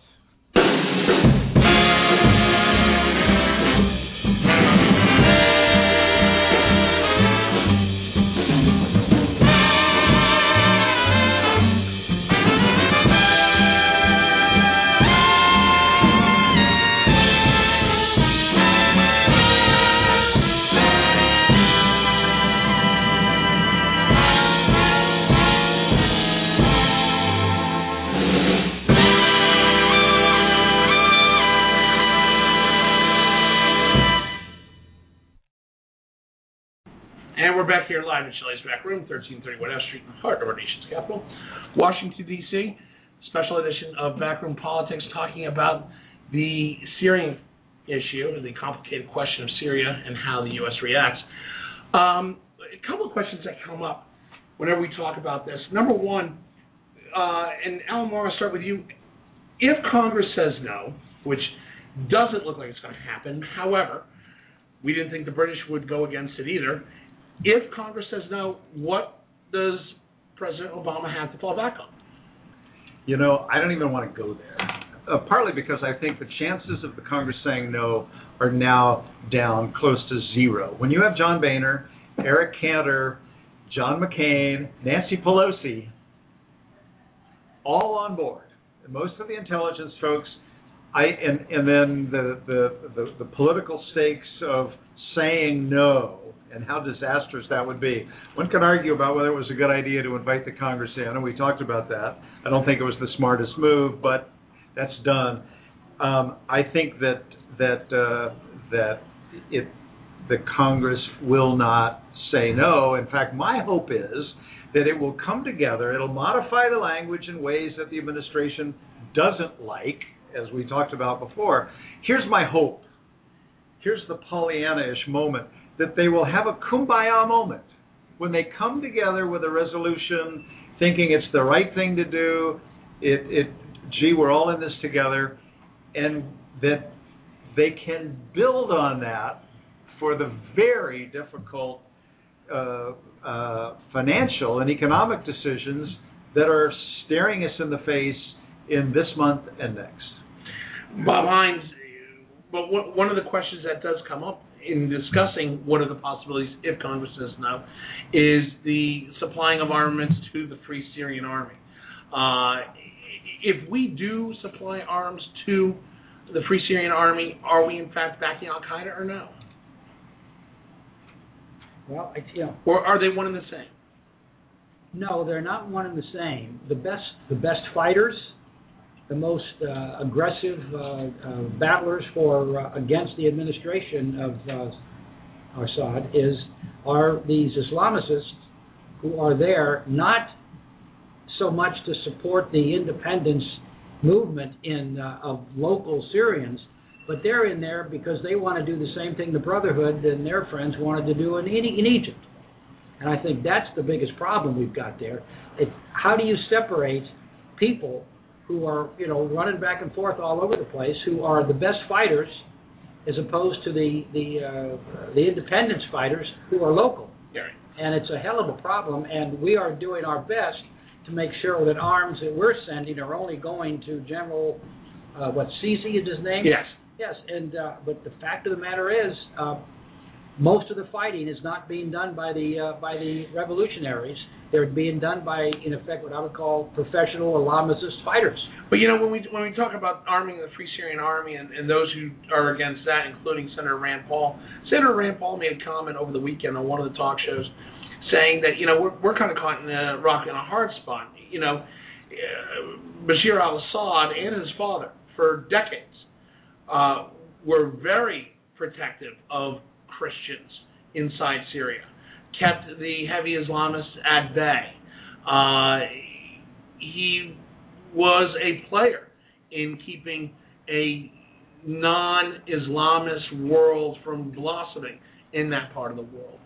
Yet now we want him out, and we're talking about possibly backing the Islamists that Assad was trying to back or trying to keep out of Syria. Is that a quandary that we have to deal with right now? I mean, are we? Is that part of the thought process, Denise? Welcome to Lebanon. I mean, to be very blunt, what you're describing is Lebanon, and literally what they had to do there, because you have the Maronite Christians, you have the Alawites, you have the Shiites, you have the Sunnis, is that the Druids, that you had to actually have percentages within their government. And Lebanon has been on, tenterhooks for years now. So that's what Syria is about to become. You think Syria is going to become another Lebanon? Yes. Interesting thought process. Congressman Al, as a former member of Congress, there would almost be an expectation that you would expect the administration to at least brief you on what the end game would be.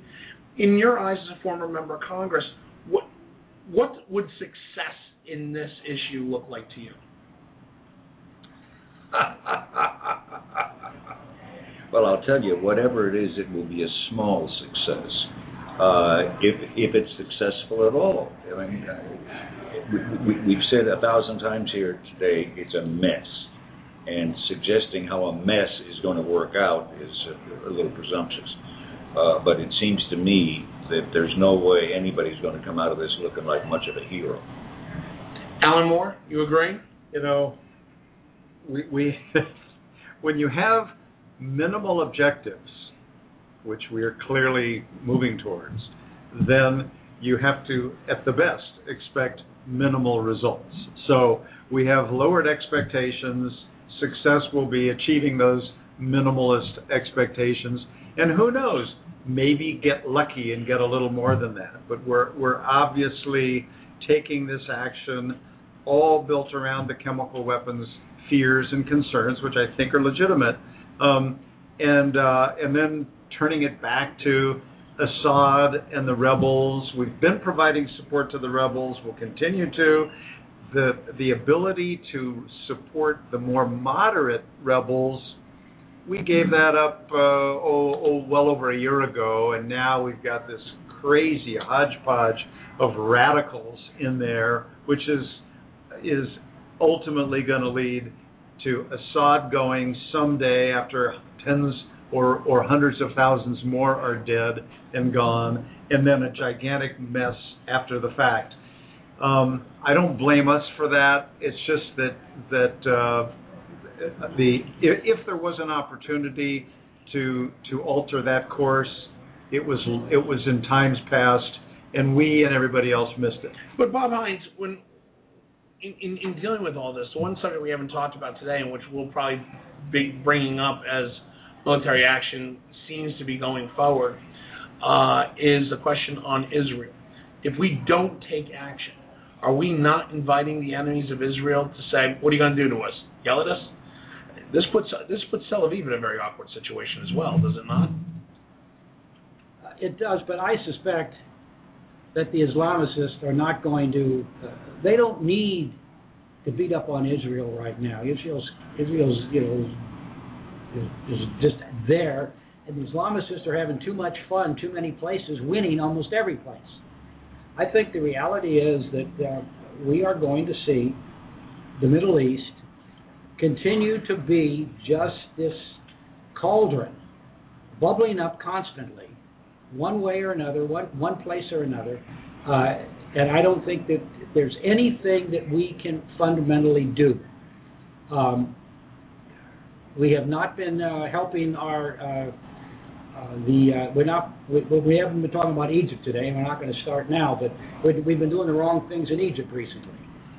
We've not been playing the way we ought to be playing if we're trying to help our friends.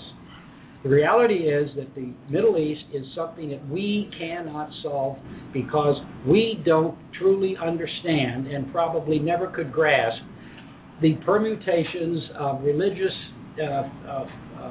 beliefs in one group or another, and the desire of those of the most radical of the Islamicists are looking for a great opportunity. I mean, the whole place in the Middle East we're all going to look like, I think, like Lebanon, and that's not going to be. It's going to be a constant place where we're going to have a constant fight.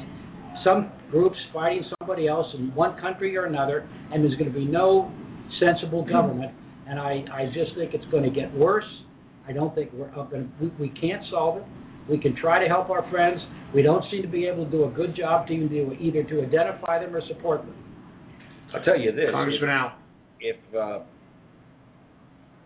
somebody wanted to get us really into the Middle East, boots in the ground and the whole works, it would be for some of the other people to attack Israel. Yeah. Because we will go to bat for them. So it's in their best interests to leave Israel alone and let us waddle in our mess all by ourselves. Denise, do you think that the powers that be in the Middle East have enough call it willpower or self-control, to contain themselves from going after the enemy of Islam, Israel? Oh, I think the powers that be fully understand it. What I'm concerned about is the non-state actors who don't understand that it is in their interest not to go after Israel. It's the non-state actors that we need to be concerned about. Interesting point, Carl Tubin. Well, first of all, if they go after Israel, the United States will probably go in, and they will do what Israel's wanted them to do for 3 or 4 years. They will attack Iran. They will take out the nuclear capabilities, and God only knows what they would do to Syria if Syria has troops on the ground and invades Israel. And you got to remember that Israel's got one of the best fighting, the best fighting forces in that area. They've got planes, they've got bombs, they've got all kinds of stuff that they can use, and they have a defense system, the dome, and which was pretty effective when Egypt was lobbing stuff into Israel. Domestically, when we look at this, Alan Moore, I'm going to go to you. Actually, I put it out to the whole table. Whoever wants to jump in. It almost seems like that with the punch-drunk nature of the American public right now when it comes to using military resources in an armed conflict, that there's almost a push a la Rand Paul, Ted Cruz, and certain libertarians in Congress for a more nationalistic stance on the way that we handle our foreign affairs. Let's start with you, Alan Moore. Do you see that as maybe a possibility down the road as a result of this? Okay, there's always been an isolationist strain in American politics. It exists in both parties. And people come, people go, but that notion of America first and let those other folks be appears again and again and again, and it's back in the form of some new folks. I think that the experience of 2 prolonged wars over a long period of time with outcomes that are less than perfect, I think there were positives and many negatives in both of those wars, and that's a debate for another day. But the end of the day, the costs have been enormous in treasure and in personnel and in American stature and in American willingness to continue to be engaged. So if there's new spokespeople for isolationism, there's also a new receptiveness on the part of the American people that shows up in these polls about everyone's hesitation to get involved still again in the Middle East with people we don't understand, with tactics we don't understand, with history and culture we don't understand, and but I don't attribute it to a couple of individuals. Denise Krepp. Well, I may be arguing today that the military is tired. I am not arguing that we shouldn't go in, for no other reason than what President Woodrow Wilson was pushing over about 100 years ago, and that was the League of Nations. He faced a very isolationist Congress at that time, and his ideas of promoting the League of Nations was defeated, and what started in World War I later became World War II. So my goal out of all of this is that if we do decide to go in, we go in smartly and we go in understanding what the readiness is of our troops so that we don't repeat what happened 100 years ago. Congressman Al, with everything that's happened, Iraq, Afghanistan, and now Libya going into Syria, the Libyan situation was kind of an inherited situation from the former administration, but Syria seems to be, as several people have put it, Obama's war. Is this a lasting effect on what his legacy may be? Is there almost a need for him to be successful in this? Politically, yes. I don't know that it's going to happen. But it does seem to me that yes, this will be seen as Obama's war, but in fact it is a continuation and I said going clear back to Bush 2 and proceeding through Arab Spring and all of that, and to but the guy who is president at the time is always the one who is blamed. So yes, this will be seen as Obama's war. It's in fact the United States' war in trying to deal with an incredibly difficult part of the world. Bob Hines, you agree? I fundamentally do. I think that our good intentions have not worked. We have walked away from things we shouldn't have early on, which led to other problems. We are continually trying to catch up. We can't do it.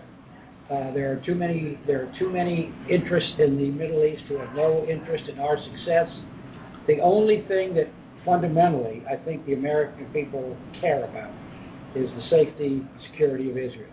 I think everything else is just, I mean, quite frankly, I think it's just going to be a cesspool of fighters and strugglers and countries coming apart and the wrong people being in charge, and I think it's going to be a continuing disaster. But Bob, John Kerry just testified in response to a question from Senator Rand Paul in Senate Foreign Affairs Committee, and his quote was, "If we do not act, Israel is less safe."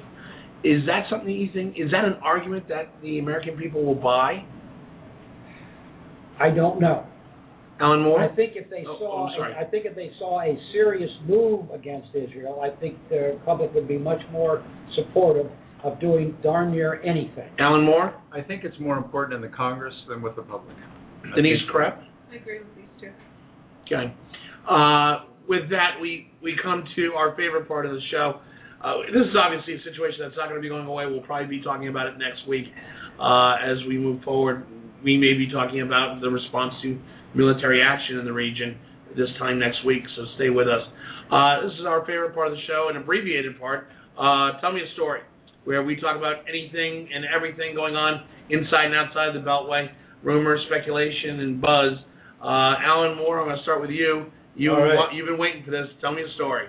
All right, so I'm hoping sometime in the near future we can talk a little bit about the anniversary of the March on Washington. There was an extraordinary two events, but I was down on the Mall on Wednesday to hear 3 different presidents speak.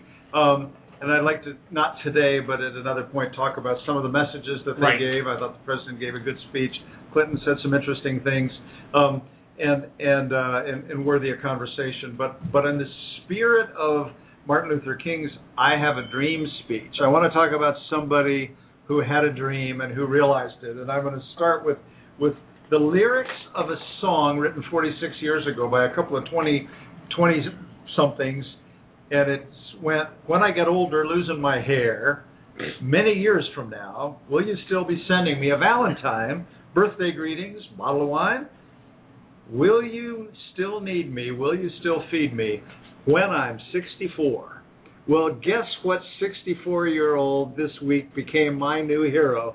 Diana Nyad, at age 64, swam 102 miles in the open ocean. Without a shark cage. Without a shark cage. From Havana to Key West. Oh, my God, 53 hours of swimming, about 2 miles an hour out in the open ocean.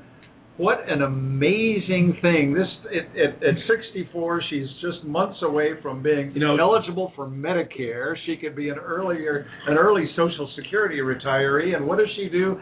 Jumps in the water and swims in her 4th and final 100 miles. It was her 5th attempt. She tried once 35 years ago, ran into problems, tried 3 times in 2010 and 11, and then this time was going to be her last time, and she made it. It's funny you mentioned that. My new hero. It's funny you mentioned that. A lot of people may know I spend a lot of time down in Key West. Key West is a second home to me. Talking to my friends down in the Conch Republic, they said the island was buzzing. When they heard that they were within 2 miles, they just swarmed. Thousands of people just swarmed to Mathers Beach to go receive her. What a great story that is. I'm glad you brought that up. Congressman Al, we've only got 5 minutes left. Do you have a story? Yes, I do. Tell me a story. And I will try to make this brief. I've been reading a book, and it's a long book, and I hardly ever read long books. It's titled Stalin, and the court of the Red Tsar. So it's about Stalin and Molotov, Vyshinsky, Beria, all of those people, that those of us who were in high school at the time. This is, he died in '53, so a lot of young people won't know much about it. But Stalin, it seems to me, has always been the second bad guy in the World War II, Hitler being number one. My God, Stalin worked so hard to be equal in terms of pure evil, and the big difference was that the Germans killed people with German efficiency, and Stalin did it with Russian harem scarum.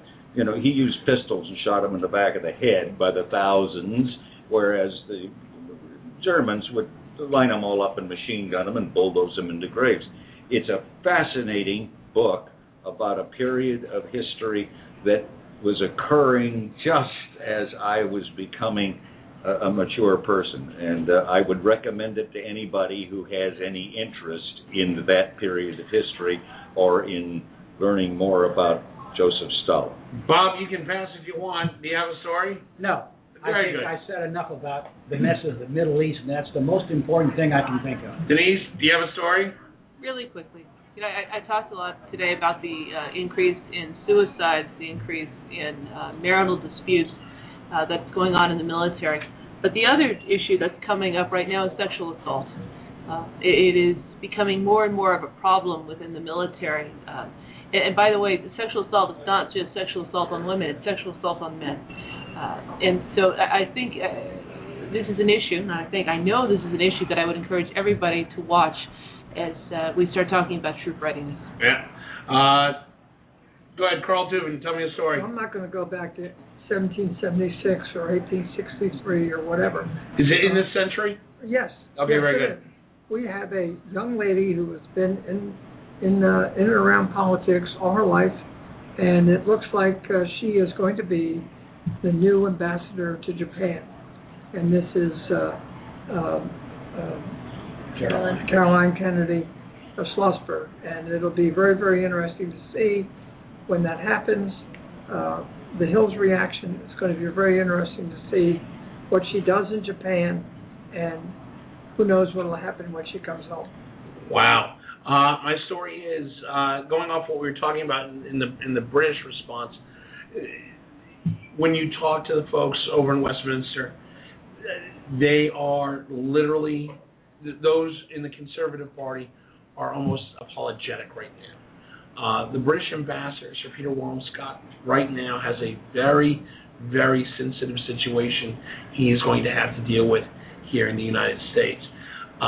If there is any person that can do it, it is Sir Peter Walmscott. But make no mistake about it, is the British government in Whitehall and in Westminster are literally trying to evaluate what the next step is.